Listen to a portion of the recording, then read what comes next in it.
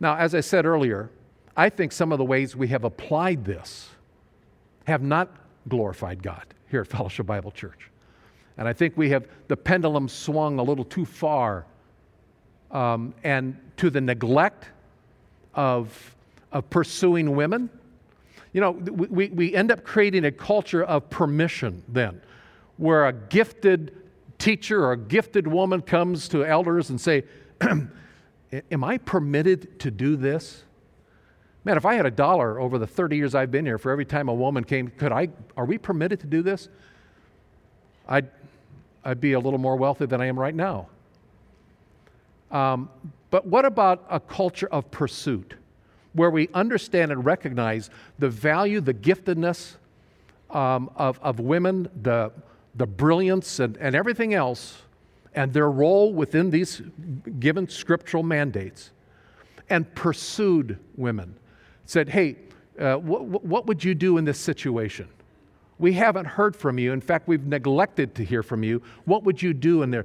We're just a bunch of men that are going to have only, a half a brain on some of this stuff once in a while. What would you do? And we need your input. That's a culture of pursuit. And I, for one, want to apologize that I don't think we've done that well here at Fellowship Bible Church. Totally. I might be... Some of you may say, I think we've done it fine, but I think the elders have been convicted of that. Now, that leads us to say some things regarding affirmations and denials. I just want to jump over to that page of affirmation and denials. It's kind of the conclusions that we want to draw. Affirmations and denials. And so here's the first one. As elders here at Fellowship Bible Church, and I'm speaking for elders, we affirm that both men and women have been created equally in the image of God and are entitled to the privileges and held accountable to the responsibilities that come with reflecting the image of God. We deny that either gender has been given or is entitled to greater dignity and worth in society, the church, or the home, the church, or the coming kingdom of God. The second affirmation, we affirm that there is a divine order in creation, and that Adam, being created first and given the initial commands of God, was in a position of spiritual leadership to carry out those commands, and that Eve was created as Adam's complementary helper, uniquely made in God's image to carry out her role. We deny, however, that the divine order of the creation of man and woman, the different roles were designed for them by God, detracts from the woman's value, dignity, or importance, since she is equally created in God's image.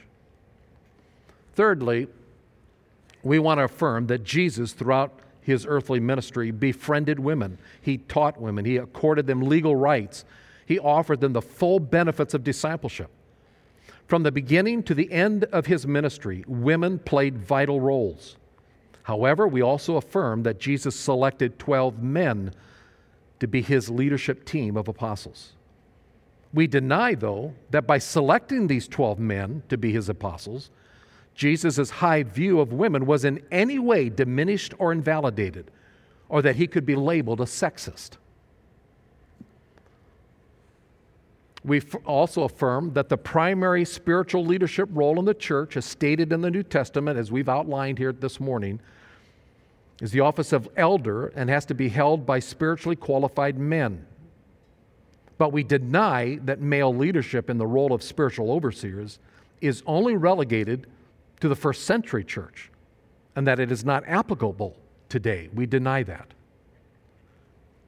We also affirm, likewise, that the roles of church-wide spiritual oversight, such as pastors and pastoral leadership teams, are extensions of the role of elders that work in conjunction with elders and in tandem with elders, and should also be held by spiritually qualified men.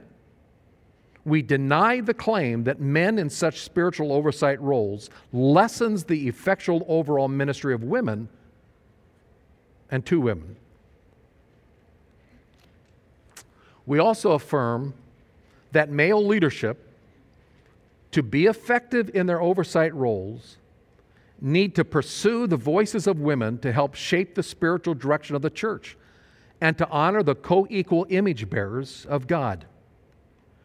We deny that male leadership can provide effective spiritual oversight without listening to and incorporating the spiritual concerns, insights, and wisdom that women can and must offer in order for FBC to fulfill their mission of preparing and deploying dependent disciples of Jesus Christ. We affirm that spiritual gifts are distributed to members of the body of Christ, regardless of gender, race, social standing, etc., and should be used for, quote, the common good of the body in building up the body towards Christ-likeness. We deny that restrictions placed on how certain gifts, like teaching, are used by women within the assembled gathering of the church negates their value or hinders the impact of the use of spiritual gifts beyond these restrictions. And finally, we affirm that all members of the church, in keeping with Hebrews 13:17, should be in glad submission to the elder body, and that all should be in glad and sacrificial submission to the lordship of Jesus Christ, the head of the church. We deny that all women are subject to the leadership and authority of all men. We further deny that biblical submission is indicative of subordination or inequality, or that it lessens co-equal image bearing of God in any way. Those are some of our summaries of what we want to affirm or what we want to deny. Now, there's probably three possible responses to what we've presented today. One response is to say, all right, I see that in the passage. I think, okay, I have no problem with that. I'll accept that. I've always accepted that. It's no big deal. I accept it. I appreciate what the elders have shared. I understand it, and I accept it. And you walk out of here fine. A second possible response is that, well, the elders have made a clear case, but I don't entirely agree with it. Before the Lord, I don't know if it's exactly what I hold to, but hey, I'm willing to submit without contributing in any way to disharmony, either because it's not important enough to me or because I respect their efforts to come to their conclusions. So I'm fine with it. I'll still believe certain things, and I'm going to wrestle with it more deeply, but I'm fine. I put myself under the direction of the elders as we are called to do in the church. A third response is the elders have made a case that I don't think accurately reflects the Scriptures, and I'm not going to disrespect the elders, but I can't worship at a place that holds to something that I don't think is scriptural. They haven't convinced me that this is what the Bible teaches, and so I'll entrust Fellowship Bible Church to the Lord and express to the elders my appreciation, but I think it's time for me to go to a church that maybe is more in line with my view on the role of women in the church. And that's fine too. The body of Christ is very large. But I think those are three possible responses that can be made. Mike, why don't you come up and just talk a little bit about some of the ways that we can apply this, and then we'll have some question and answer